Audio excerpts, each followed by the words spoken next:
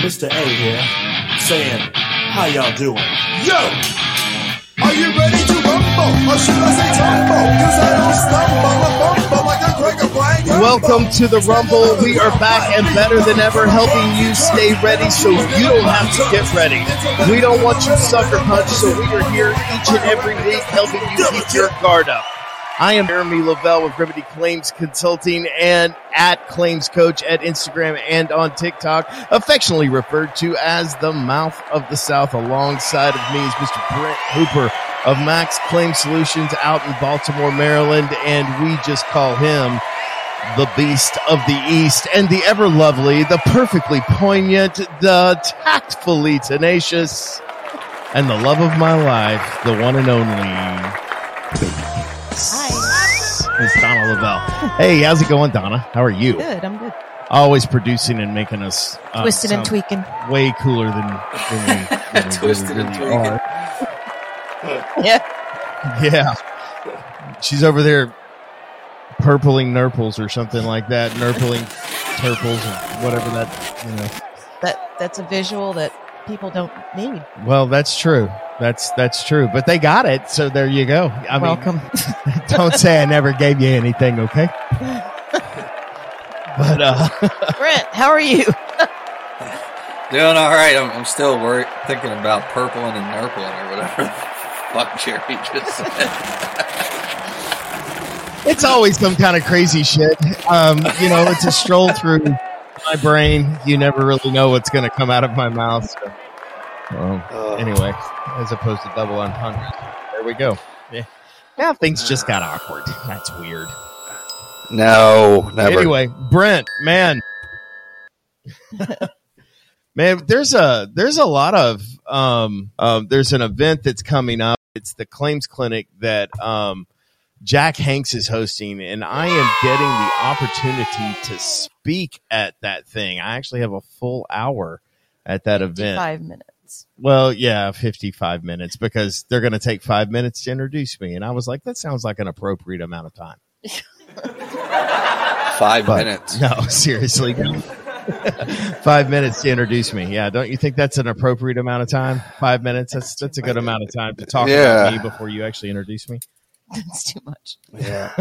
That's too much. It seems like a little bit of overkill. Well, I don't know what they're going to do with the other 4 minutes and 30 seconds, but yeah, I was exactly. I'm looking forward to them trying, but so the title of the episode today. Can I say it? You want to? Okay, go ahead. Tell us the title of the episode.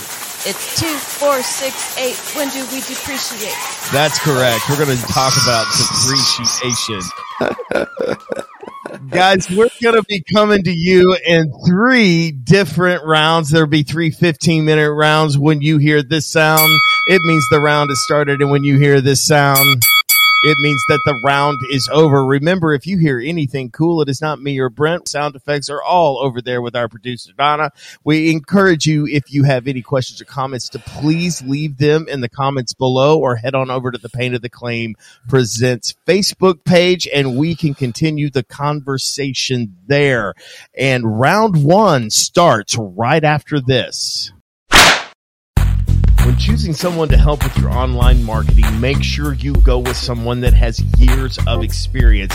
Our good friend Sally at Thrive has over 20 years of digital marketing experience. She can build you a beautiful 15-page, sleek, interactive website, post on your social media platforms multiple times a week.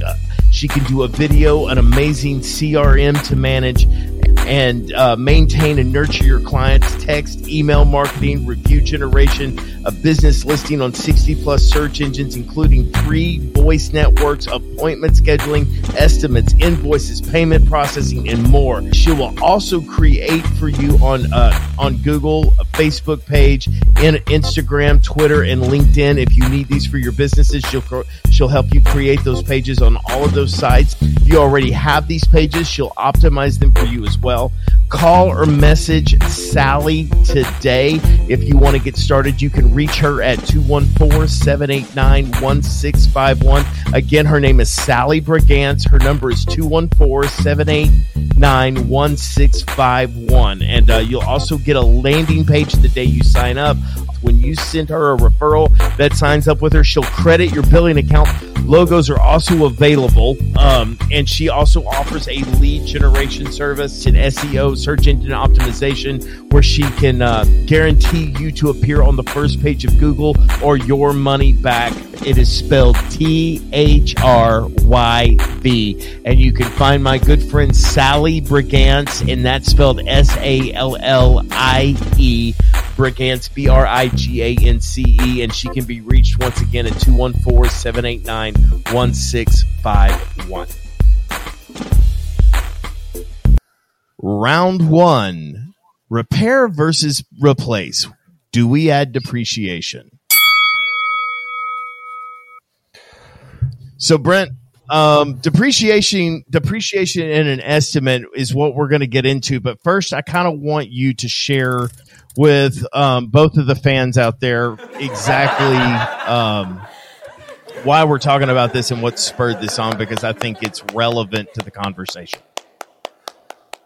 All right. So I came across an article that was shared in one of the forums that I'm in, and it's a Merlin article. Hooray! And the name of the article is Trends of Value and Proving Loss Are Important Issues in 2023. And basically, I read the article. I thought it was interesting. And I guess the really, really sort of probably inappropriately simplistic, the Cliff Notes, the really short Cliff Notes version, and I'm going to do it. I am going to butcher the hell out of this, but I'll do my best just so we can get into the episode. It's a claim in Colorado, roof claim, wood shake. It seems like the claim, I only read the article once, was initially denied, but then they agreed there was damage, the carrier, and then the claim goes to court because they were paying zero on the claim, and the court ruled in favor of the insurance company. And so one of the things, I guess one of the main details is that the public adjuster on the claim, this is an ACV policy for the roof portion. And based on the article, the public adjuster didn't depreciate his estimate. So he was saying it was, $80,000 to replace this roof. But when they went to court, they basically said because the roof is beyond its reasonable life and usefulness or whatever, that, they don't owe anything. They, again, being the insurance company. And so there was no ACV or depreciated amount being argued. And I guess, again, this is where I'm going to butcher this, but the carrier's basically like, well, technically we don't owe any amount of dollars because this thing's depreciated and it's zero. And the court ruled in favor. So again, that is a terrible explanation, but that's sort of the gist of this article, and we can go from there. So I encourage you to go. There will be a link to the Facebook page that has this article on it, so you can go read it. So I want you to understand what we're going to do here now is sort of unpack the finer points of depreciation and when it's appropriate and when it's not appropriate, and how we as a public adjusters address the issue of depreciating a loss. Okay, and so that is what the episode is birthed out of. And so what I want to do first in this episode, when we're talking about repair versus replace and how that applies to depreciation, is simply this. Generally, depreciation is used in a place where there is a significant amount of betterment. Let me give you an example. A roof is damaged. It's damaged by wind or it's damaged by hail. And that roof is X amount of years old, whether it's 1 year old, 10 years old, 15 years old. And when they have to replace the entire roof, okay, they are paying for this entire roof to be completely and totally replaced. And they're going to apply depreciation to that because what they're getting for a 15-year-old roof is a significant level of betterment because now they're getting a brand new roof. Now, don't get me wrong. This is part of the endorsement, the replacement cost value endorsement. But like with all endorsements, there is a caveat. And the caveat to this endorsement is the fact that you actually have to make the repairs. Whereas in an ACV situation, you don't have to make the repairs. You can do anything you want to with the money. It is simply the insurance company's effort to make restitution for the loss that you suffered. And if you want to live with damaged products and use the money to go to Vegas, that is certainly your prerogative. But depreciation is when there is a significant amount of betterment to basically adjust the loss back down to what it was that you actually lost. And that's the point of depreciation. And what we often see these days is when they make a repair. So let's talk about the same roof, and the insurance carrier has come in and they have said, well, we just want to replace, 67 shingles. And then they put depreciation on these 67 shingles. It is my understanding and my belief, please consult your state regulations and any attorneys that may be in your state, because I'm not. But my understanding of it is that because there is no significant betterment that is happening, depreciation should not be taken. It's a repair. You are going back at the moment. That money is to pay for the full and complete and total repairs of the job to be done. But I see a lot of carriers depreciate repairs. And in my opinion, as a public adjuster, that is something that should be argued. That is my belief. When you run into that, what arguments do you get? Like in that 67 shingle repair and they depreciate it and you call them to task. What kind of stuff do you get back? It's basically the most common thing that I get back is the red herring, or I don't even know if it's a logical fallacy at this point, but basically each shingle stands on its own. Right. That is, it is some version of that argument that, no, sir, we're replacing shingles. And so we are going to depreciate what we're replacing. That shingle that we're replacing is better than the shingle that was there. So we are going to go ahead and depreciate that. Yeah, it's interesting. I don't do a ton of roof claims anymore, and so I don't know, and it's tough because the article, what incited this? I mean, this particular scenario is really unfortunate, and I read it and I'm just like, how in the hell did they get away with that? Right. And, I think, Merlin as a firm, based on the context of the article, I think they agree, like, holy crap, like this sucks. But anyway, sorry, I digress here. But going back to my question, it's like, I don't see that a lot. Like when, the repairs, they pay the ACV on it and they kick it down the street and hope it goes away. I don't really remember. I don't have like an example in my head in the last, say, 6 months where they wrote up some repair like that and tried to depreciate it. What I run more into is arbitrary depreciation schedules, if that makes sense. If I may, I'm pivoting away from a roofing repair situation more to like coverage B type of deal, like a fence or some detached structure or something like that, and they're applying some outlandish depreciation schedule on ACV coverage, right? And it's which just is like, how did you guys come up with this? Right. And I'm fully going to want to unpack that in the next round. And that is probably where you see it most common. Right.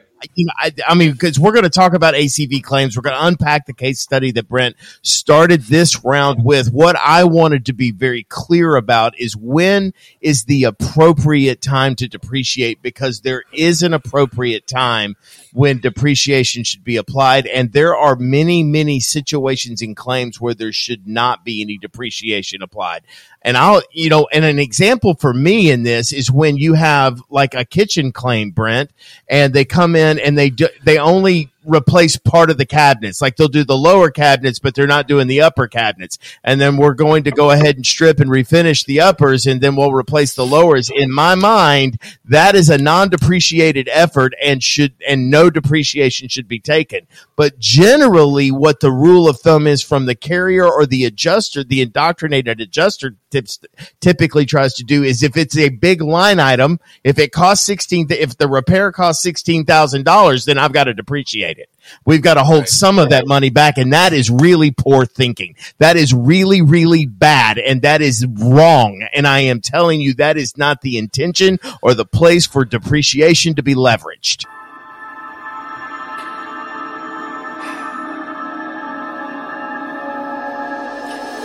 It's hard to add to. Is it? Well, I mean, I was waiting for you to disagree. I guess for entertainment purposes, I could disagree, but it's really fucking hard to kind of. I agree, and that's really boring. I just wanted to be clear on how and why we do it and where it applies, because it's not always applicable. Do you know what I'm saying? And so some of these things, if they're only doing a repair, that is the actual cash value, right? That is the actual cash value of the damage. You are giving them money for the damage that is there. There's no betterment. There's no significant betterment there. Now, when you have to repaint the wall. See, hold on. Okay, so I will play a little devil's advocate there, because see, it gets slippery when you compare the roof repair. We're gonna swap out a couple shingles or 50, whatever. We're gonna do that versus when you get into a kitchen and we're going to quote unquote repair the base cabinets, or we're gonna do this thing and that ends up being, I did a water claim last year where they quote unquote they wanted the repair estimate, not replacement estimate. The repair estimate was, well into five figures, like 25, 30 grand. And that's a lot of money. I don't give a shit who you are. But that was the repair. And so by the time you go reface and paint some cabinets, that's a pretty substantial repair. So where is the line? Is the dollar amount and I realize this isn't the answer, but it's like, so what is the dollar amount trigger whether or not you should be depreciating this repair? It shouldn't be, but it is often what it is. I am just telling you, they're looking at the large amount. So if you had a replacement issue of less than $1,000, the amount of depreciation that they would take on that is going to be affected by them cloaking the situation in their own humanity. You know what I mean? And what they feel like is a big line item and what they feel like is a small line item. And that is not how this thing at all should ever be driven. You know what I mean? What we have to do, and it's like, I realize it is hard to take the emotion out of some of these decisions and how it's, and as it pertains to the compassion one might feel in the situation, and then the sense of duty that one might feel in the situation to do their job and do it appropriately, right? But I am so aware that it is something that is used very arbitrarily, and it's usually because it's a lot of money and we've got to make sure that we hold some back and make sure that we're not just turning this thing over. And take the cabinet situation. If you're putting new faces on it, when you buy cabinets with faces on, you know what I mean? That's sort of the idea. Now, it may be a separate line item from a cabinet thing. And guys, I want to reiterate, this is my philosophy on depreciation. There is no hard and fast written rule. I again would say check your state, regulations and talk with an attorney, because I am telling you how I approach it and look at it. And that's where I'm saying, if it is not a full replacement from stem to stern, then I don't believe a depreciation should be taken. And that's what I argue.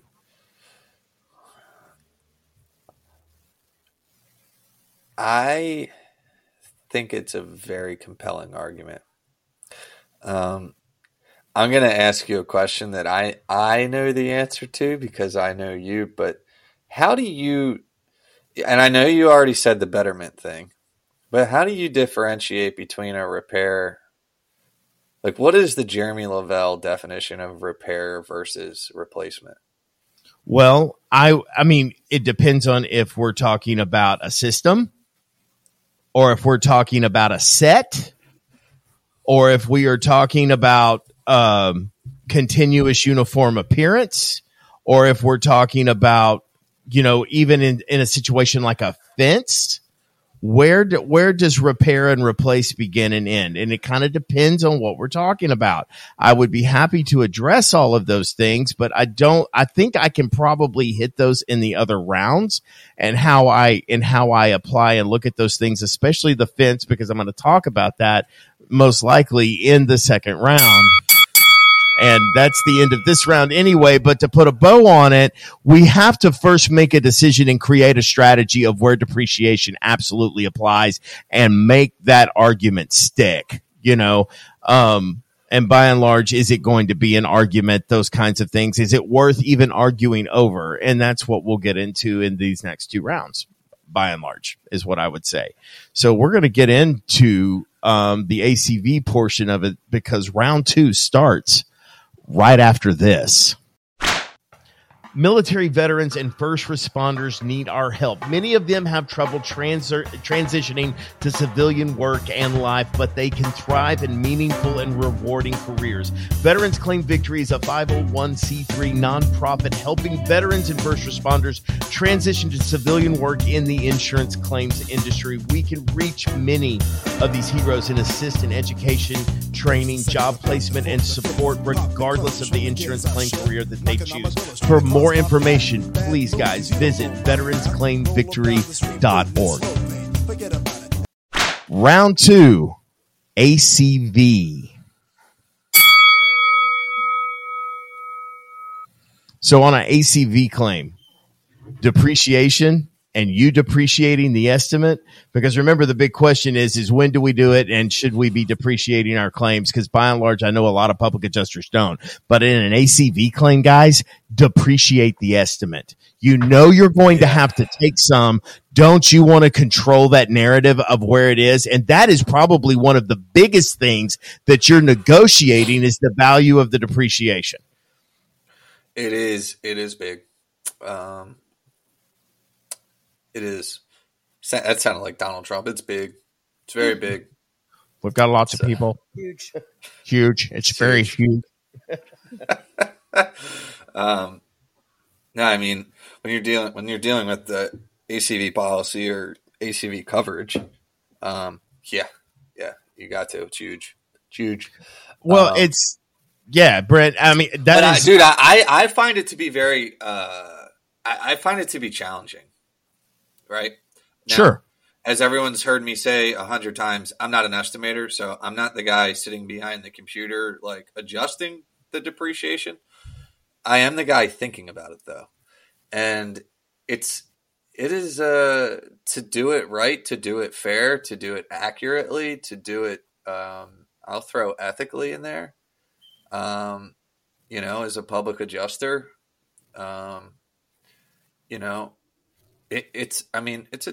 It's not easy. I don't know how else to say it. It's not straightforward. It's not straightforward. Now, they try to make it straightforward because there's a lot of things that Xactimate helps us out with, and I am really thankful that they have that. Do you know what I'm saying? It is not straightforward because basically you look at depreciation in one of two categories when you start to apply it. The category number one is age. What is the typical length of time that this building material, product, appliance, whatever is? How long do these things typically last? And then the next category that you look at is you look at the condition of this thing.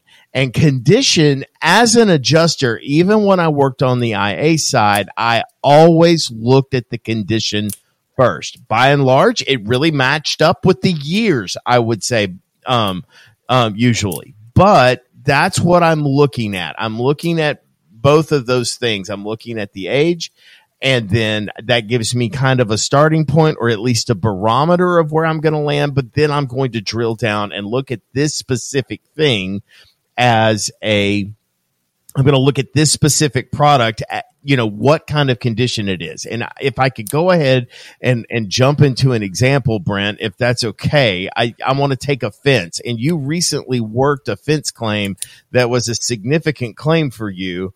And you fought with it for a good amount of time. And this particular fence, in fences in general, you have the people who take really good care of their fence. And then you have the people who, on the last time that they think about their fence is when they build it. You know what I mean? Like the fence is installed, and that's really the last time that they think about the fence until a storm comes through and blows it down.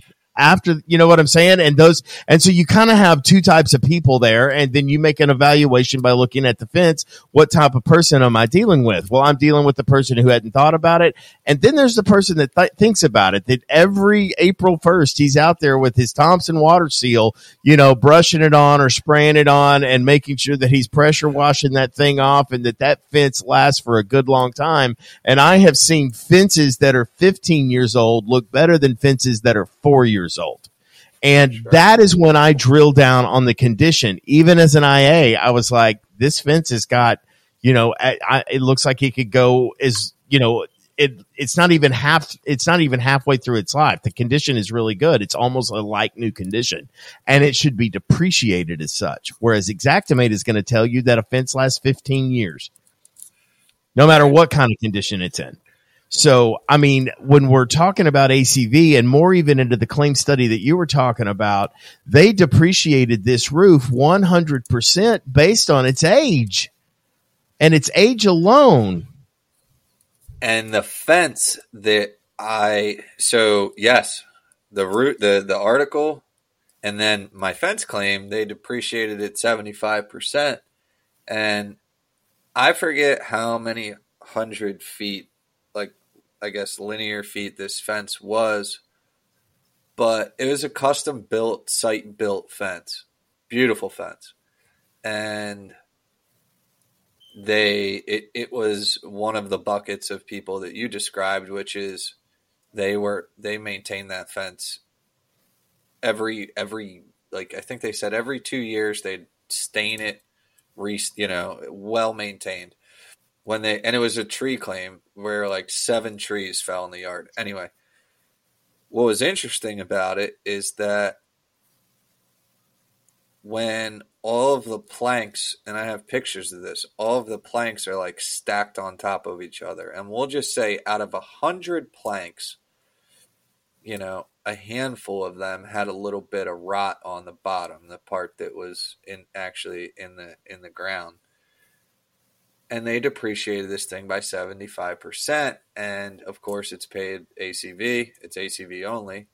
And so this was I don't remember exactly how much, but we're talking about probably a $50,000 or $60,000 fence that this homeowner is going to get 25% of.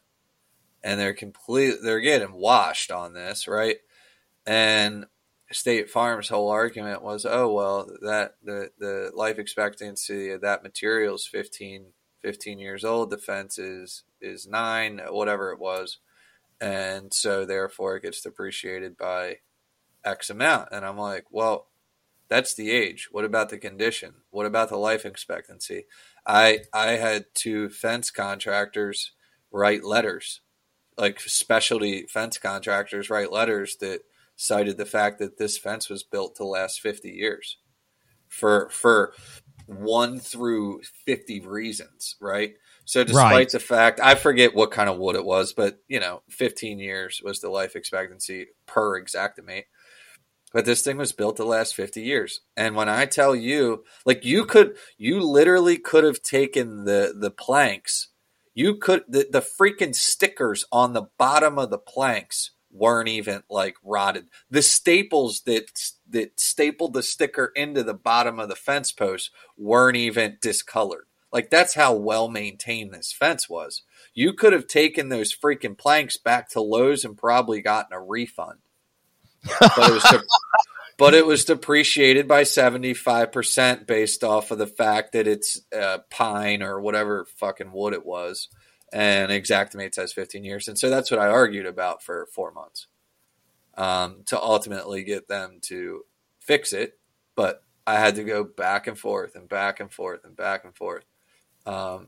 Because when I pressed them on their depreciation calculation and the fact that it seems very narrowly tailored on something that, according to the policy provisions, is very ambiguous, how are we just going to err on the side of screwing the homeowner? Oh, and not to mention, like, again, I got letters from specialty fence contractors and stuff like that supported my case. But yeah, I mean, it was a fucking headache. And it was all predicated off this very ambiguous thing that we talk about, which is depreciation and how to apply it correctly.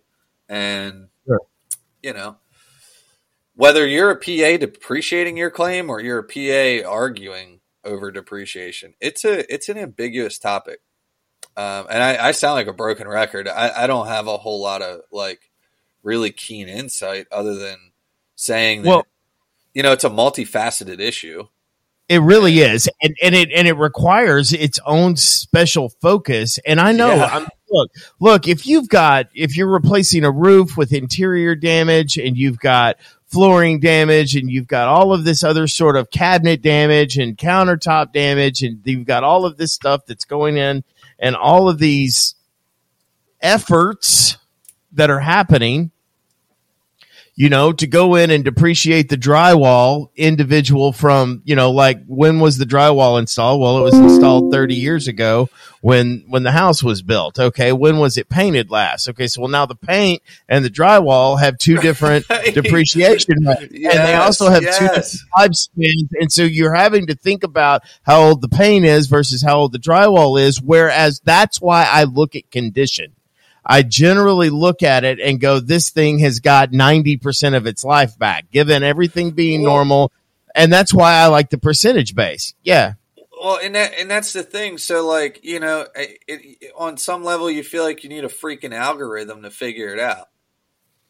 Right. I mean, and I guess if you want to do it with any sort of empirical accuracy, you know what I mean? It's like, okay, so the walls in my loft where I'm sitting right now in my little home studio, these walls were the sheetrock or drywall in here is from 1990 when my house was built. But if you walked up here, you wouldn't say, well, this shit looks like it's 32 years old. Right. You know what I mean? Like, you wouldn't think that. What's the average life expectancy of drywall? I don't even know that offhand, but it's like you just said, you break down how do you depreciate this wall that we now have to replace? It's like, okay, how old's the sheetrock? How old's the paint? How old's the trim? When was the trim? Oh, the trim wasn't painted the same time that the wall was, but what the shit? Where does it end? You know what I mean? Like, yeah, where do you draw the line? Okay, so sorry, my little closing thought on this is good. like, you're good. Assuming you, like, everyone agrees that this scenario that I'm describing is absurd, which it is. Like, how much time can one take to, quote, properly do it? So you err on the side of the percentage-based thing. Well, that's arbitrary as shit. I mean, on some level, that's broad stroke arbitrary in nature. So, yeah, I don't know. I have a hard time not throwing my hands up at this topic. Well, I don't and know. again, that's why I go into it. So unless you're replacing all of the drywall and all of the paint and all of the texture, and you're replacing all of these things, we don't apply depreciation. And that's the reason why. And so that's why the significant amount of betterment needs to be really the barometer. Is there a significant amount of betterment going to be here after I'm done? No, there's not. It's going to be a painted wall just like it is now. And the age of the paint is immaterial. And to take this personal case study that is in the Colorado wood roof situation to basically arbitrarily depreciate it 100% is ridiculous, because at the end of the day, it is a serviceable, while it may be leaking, form of shelter that these people are using, and to say that it has absolutely no value is wrong. And so that is an inaccurate level of depreciation, because that house does absolutely have a roof on it. And what you're saying is it might as well have no roof on it whatsoever. So we're going to depreciate it 100%. The reality is the most that it should probably be depreciated is 50%, because there's a lot more to that roof than just the shingles that's going on there that you're saying is absolutely worthless. And because you're not, when you throw it at 100%, that's what you're saying. Well, dude, and so to pivot on that, right? Look, I think everybody agrees that case sucks. Like that's kind of, it blows your, like, I don't think anyone would argue that. But to further sort of expound upon how absurd it is, it's like, it was never written out of the policy. So a homeowner's paying premium dollars for coverage on a particular portion of the structure that has no coverage. That has no coverage, or apparently isn't worth anything. Well, if it's not worth anything, they shouldn't be paying premium dollars for it. Correct. So following, and they're not going to get reimbursed premium after this case. Well, let me ask you this: if it's not a repair, so are they paying premium dollars for a repair only? Is that what they're paying premium dollars for? Is it a repair only? And that's really my question. And so, is that what you're paying? Is so that we can replace a couple of shakes here and there? Well, so look, let me read this excerpt out of this. It says, one second. After the lawsuit was filed, AmFam's attorneys made the additional argument that the value of the damaged roof was zero before damage occurred. So that's kind of getting at what we're saying. It's like, okay, so the roof wasn't worth anything, but yet they're still paying premium to cover it. The roof was never written out of the policy. So I don't quite understand that. And then it says, quote, plaintiff's policy provides coverage for wood shake roofs on actual cash basis. Plaintiff's policy, how we settle losses section states, we will pay for the cost to repair or replace subject to the following, blah, blah, blah. For any loss to wood roof services, we will pay the least of the actual cash value, the cost to repair or replace damaged property with materials of light construction or any other policy limit that applies. So they define how they pay for ACV, but hold on. Sorry, this is going to be a little bit difficult to follow. This quote's a little longer. Actual cash value. This means the least of the value of the damaged property, change in value of damaged property directly due to loss, cost to repair damaged property, or cost to replace damaged property, less any deduction for age, condition, obsolescence, or depreciation at the time of the loss. They declared the roof obsolete, and that's my problem. I mean, dude, there's you and I both have multiple problems with this, but it's really tricky to follow. Like the ACV definition has been in the plaintiff's policy since 2015, and plaintiff was notified of the definition in 2015. This segment wasn't intended to be a review of this article because I'm butchering the shit out of it. But hold on. Plaintiff received a letter. AmFam retained. AmFam retained costing expert using plaintiff's 2020 as estimate as the assumed replacement cost for purposes of his damage calculation, determine the actual cash value under each of the 4 defined methods. This kind of got a little bit lost on me as I was reading through it, but their cost expert came in and raised several disputes about Mr. Logan's methodology. However, because result in lower calculation than either method. Dude, it's a technicality. It's a little bit of legal jargoning here. I wish we had an attorney on right now to just kind of put this in layman's terms, because I am really not being helpful. Specifically because the wood roofs were beyond their remaining life expectancy before the storm and remain beyond their remaining life expectancy after, the same depreciation percentage applies, resulting in zero net change. Well, I feel like an attorney worth his salt could argue, well, evidently it wasn't past their life. It was still there. Well, hey, I just spent the last 5 minutes boring the shit out of anybody that will continue to listen. But it's interesting because I literally read this article and I thought to myself, well, holy crap, they didn't write the roof out of the policy. The roof is still worth something because it's protecting probably hundreds of thousands of dollars worth of covered property underneath of it. But yet, for somehow, some way, this thing is technically rendered worth zero. Right. That's the problem. That's the problem, is that, and the useful life was determined by age and not by the condition of the roof, which I admit was bad, but at some level still had life in it. You know what I mean? And to address it and to mitigate further damages as different storms come in, we can't continue with ongoing leaks, and putting a new shingle or replacing a shake is not going to solve the problem. In fact, it's probably going to cause more. Ergo, we need to replace the roof.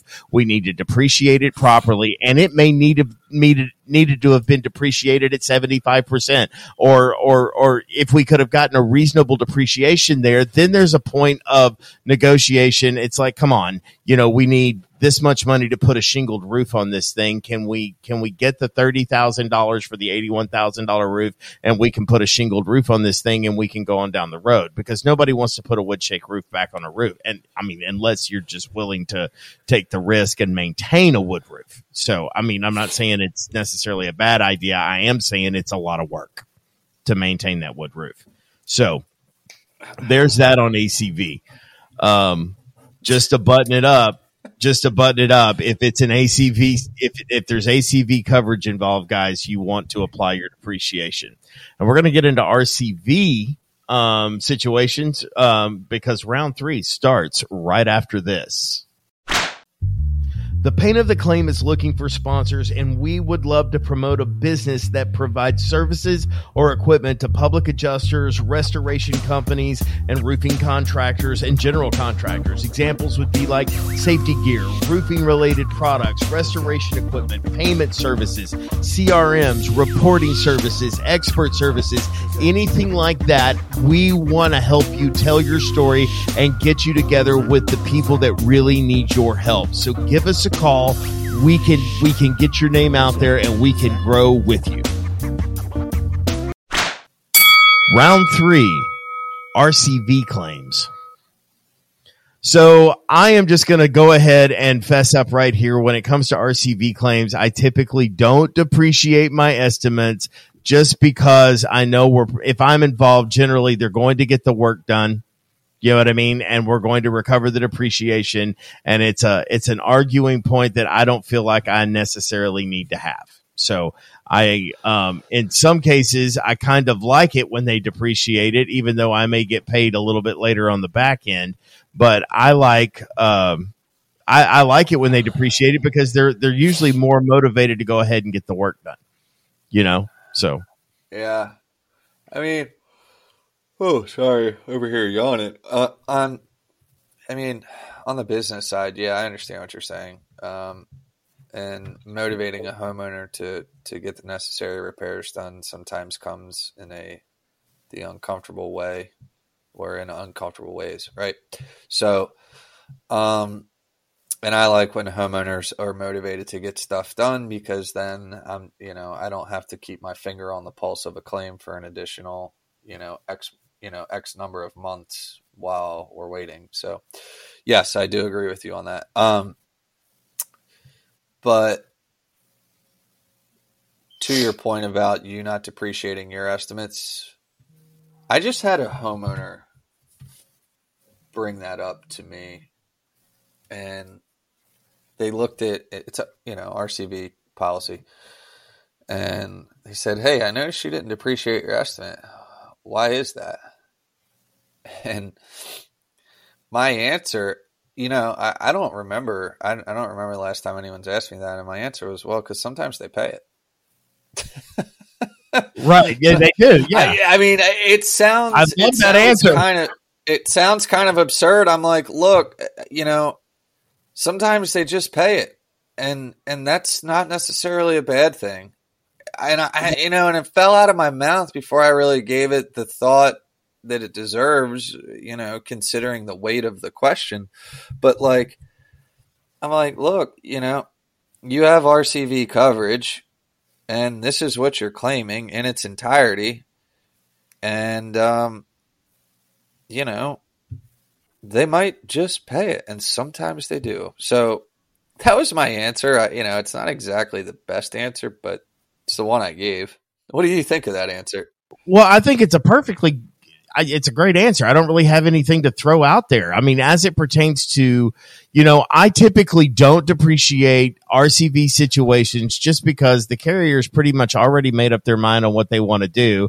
And I don't really, of all the things that I could go argue about is which check some money shows up on is not something that I really want to spend a bunch of time doing. To be honest with you, I'm kind of in Brent's camp. Sometimes they pay it. Like with State Farm, I know this is that, or at least they used to do this. I don't know if they still do it, but if you send in a signed contract with, the general contractors, they'll just go ahead and release it. USAA, I think, does the same kind of thing a lot of times. And, that's why not always, but it's not uncommon. It's not right. It's not always, but you can start there, and then depreciation's not even a conversation. Again, I don't think it's worth arguing over. That's what I would say, is that if you want to set the depreciation and see if they agree with you, then you can do that. My point is I don't, because they're going to anyway, and it's not really a sticking point for what I want to argue. One caveat there is I will depreciate it, and I will depreciate it honestly if I give an effort to, when I'm actually filling out the proof of loss form. So for all you public adjusters out there, no, I do not fill out a proof of loss form every time, because generally they say if they want one, then they'll provide me the form. That does not alleviate me from submitting what I believe to be the substantial proof that the loss happened, and the value of said loss is set by me, or set by the contractors and the experts that we have involved in it. That's what I would say to that. But if I have to offer a proof of loss on the form that is a sworn proof of loss because the policy 100% requires it, then, buddy, let me tell you something. I will depreciate it, and I will look at it. And maybe we'll talk more about how to depreciate an estimate at a later time. But again, it's not something I typically get. I spend a bunch of brain power trying to figure out, I guess, is where I land on it. Sometimes on in like interior losses, particular elements of the scope might be depreciated kind of in a wonky way. So like, I'm just going to use cabinets. They might depreciate the cabinets sort of exorbitantly, and I've run into situations where I'm calling the adjuster. It's like, all right, we've got $30,000 worth of cabinets, and you sent the homeowners, $5,000 as an ACV payment on that particular portion of the job. And the conversation sounds something like, okay, great. Like, I appreciate the fact that you depreciated the shit out of this particular thing, but this ACV payment isn't even enough for them to get material. Right. So you want to go ahead and like advance them, another 10 grand so they can get somebody in here to do the shit. You know what I mean? Again, good argument, bad argument. Maybe I'll get yelled at, but I've had that conversation plenty of times. I've had it more on interior losses, than anything else, where it's like there's a particular portion that's just off, and the homeowner just doesn't even have enough money to get the job started. It's like, all right, well, again, I appreciate that you depreciated this thing by 98%, but the homeowner would like to get the work done, and they don't have the money to actually get this going. Here's the contract, here's the proof. They need the money. So are we going to sit here and piss bag over some arbitrary depreciation schedule, or are you going to release additional proceeds so they can get the repairs completed? I realize it's not, all things considered, I realize it's not necessarily the insurance company's problem. So I'll put that out there. The contract is what the contract is. The reality is that often the way things are depreciated is so freaking subjective that, that conversation usually goes pretty well for me. You know what I mean? But I do realize that if there was some sort of standard way that was in black and white in the policy that everybody abided by on every single thing, I realize that my argument would mean absolutely nothing. So I don't know if it was necessary for me to clarify that, but I did. So well, and I think the thing that we forget about a lot, Brent, and I've got to make this point, and I believe everybody is going to kind of remember this portion of it, because we look at the checks and how the insurance company pays. Remember, with that first ACV check, there should be some additional contribution there that is called the deductible. And by and large, if we are in the middle of a claim that has cleared said deductible, even if you're down there and we don't have enough money to get the job started, my number one question is going to be, have you supplied the proceeds to the claim, denoted as the deductible here? Because remember, those are proceeds to the claim. And in fact, not just any old regular proceeds, the first proceeds that should be paid towards the claim should be the deductible. Now, that's the way that it is designed. That is what the policy says. I know by and large that is not what happens. I know that there are a lot of people that get work done and they never pay the deductible just because of, the contractor's bid versus the carrier's payment, those sorts of things. But when you're in a situation where you're looking for an advance or additional funds, my number one question to you would be, before you go ask the carrier for it, has the homeowner paid their share? And I am glad you brought that up. Okay. I'm really glad you brought that up. Because those are proceeds that matter. Yeah. They matter a lot. They matter a lot. And so when you look at the average cost of a homeowner's claim, and I'm just going to talk about like a roof claim here in Texas, if they have a roof that's, 15 years old, they're probably looking at somewhere in the neighborhood of 30 to 50% depreciation. I mean, if you go at the 600 a square on a 30 square roof, you're looking at an $18,000 roof. Okay, and that 30 square roof is probably going to have a deductible somewhere between $3,000 and $4,000 on top of the 50% depreciation. So you're looking at a check for $3,000 or $4,000. But when you add that other $3,000 or $4,000 to it, the ability to purchase material then becomes available, as opposed to going, I can't even buy all the shingles for the money that they gave me. Have you added your deductible to the money that they gave? Oh, I was hoping I wouldn't have to pay that. Well, here's the bad news. I'm sorry, but that price is wrong. Yeah, you have to pay. You got me doubling back, and I want to be as crystal clear as I can be.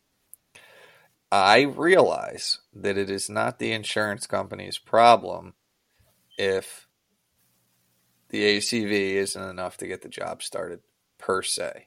But as it pertains to depreciation schedules and how things are depreciated, so on and so forth, I find it to be extremely ambiguous and in a lot of instances somewhat arbitrary. And so therefore I feel like if I call the carrier or, if I request additional proceeds, to help the insured possibly avoid some sort of financial exposure for a period of time, whether it be, running up a credit card or so on and so forth. In my mind, the worst thing that can happen is that they say no, but I do realize that it's not necessarily their problem. Right. So, I didn't want that to be misconstrued, that I think that the carrier should or, is obligated or in some way to doing that. But, well, hey, look, at the end of the day, we ask for stuff all the time that we think are reasonable and necessary that might not necessarily be, how do I want to say this? Fill in the blank for me. Maybe a favor, maybe appear to the human element of adjusting and settling a claim, if that makes sense. Yeah. I don't know. Sometimes it's not all X's and O's. You know what I mean?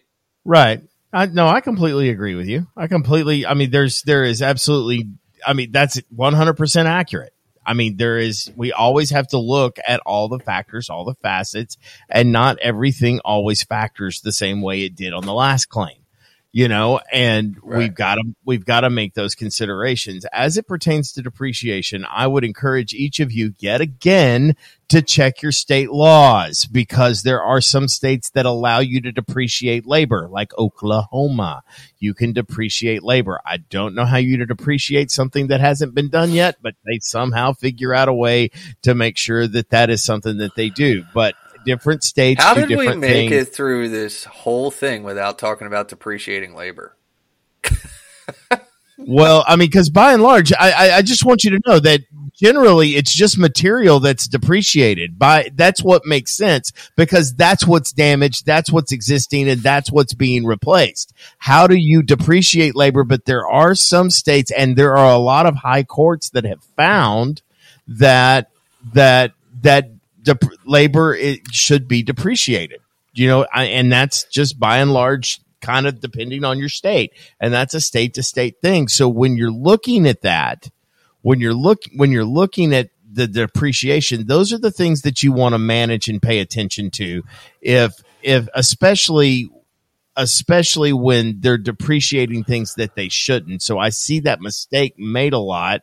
And by and large, what I want to argue with any carrier is, can we just depreciate? I know you're allowed to depreciate anything you want to, but can we sit here and talk a minute and not depreciate the labor on this, so that we can at least finance the job along with the deductible that's already been paid? We need to get this job going. The contractor wants 50% down, and we can get there if you don't depreciate the labor that we are desperately trying to do. So here's my signed contract. These are all negotiations, and you can make these, you can have these conversations, I believe, with desk adjusters when you give them a good solid why behind what you're asking for. Can you guys, is labor depreciated in Texas? Are they allowed to do that? It is not. It is not depreciated in Texas. I see them do it all the time, though. In Maryland, it's untested. So I run into that sometimes.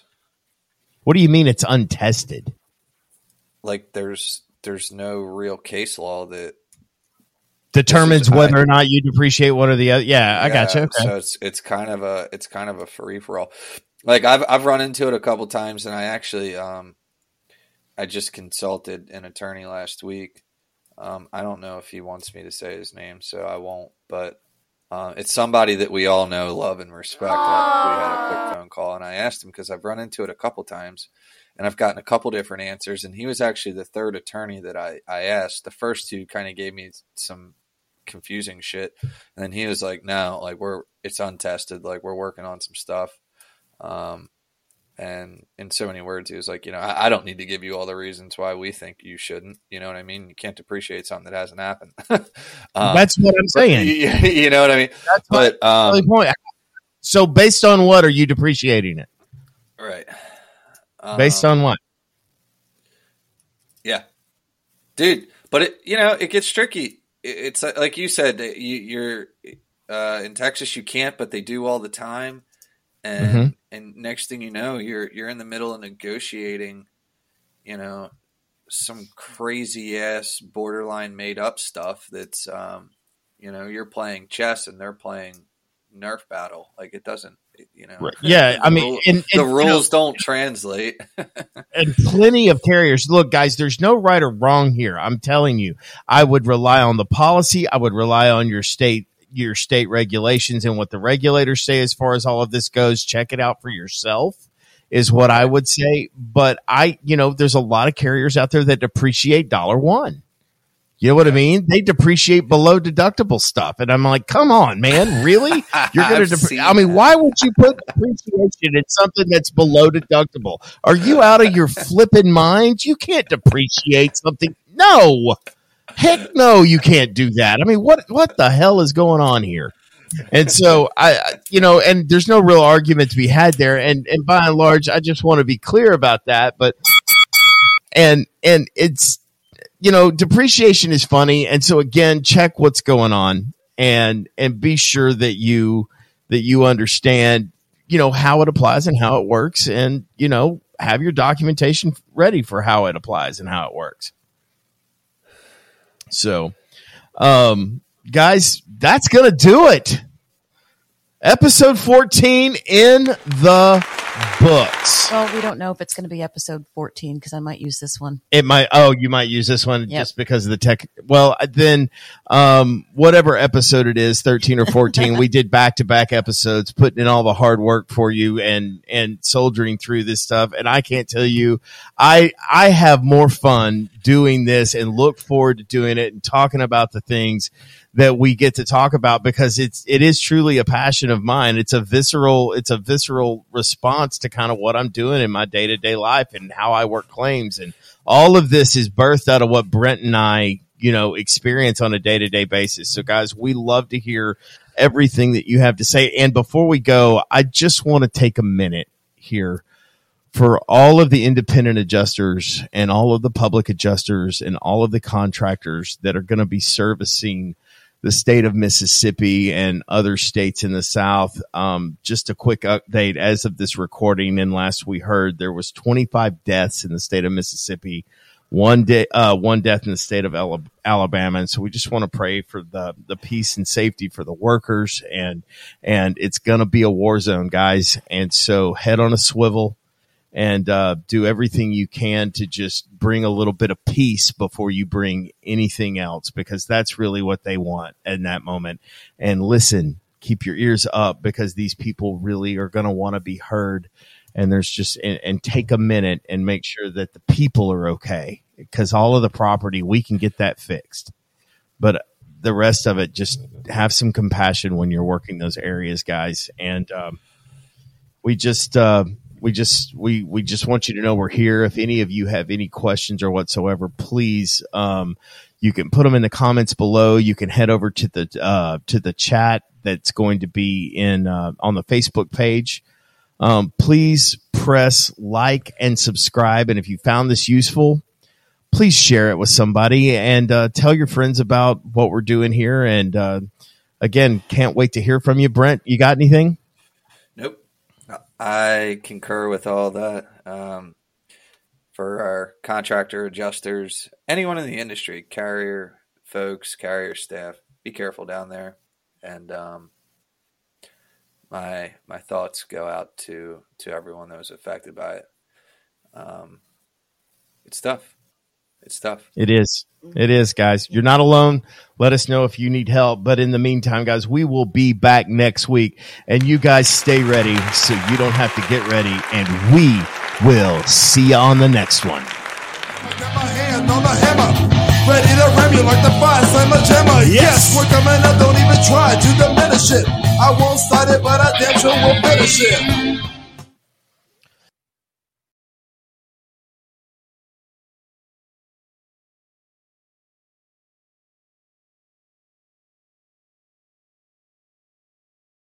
You're still here? It's over. Go home.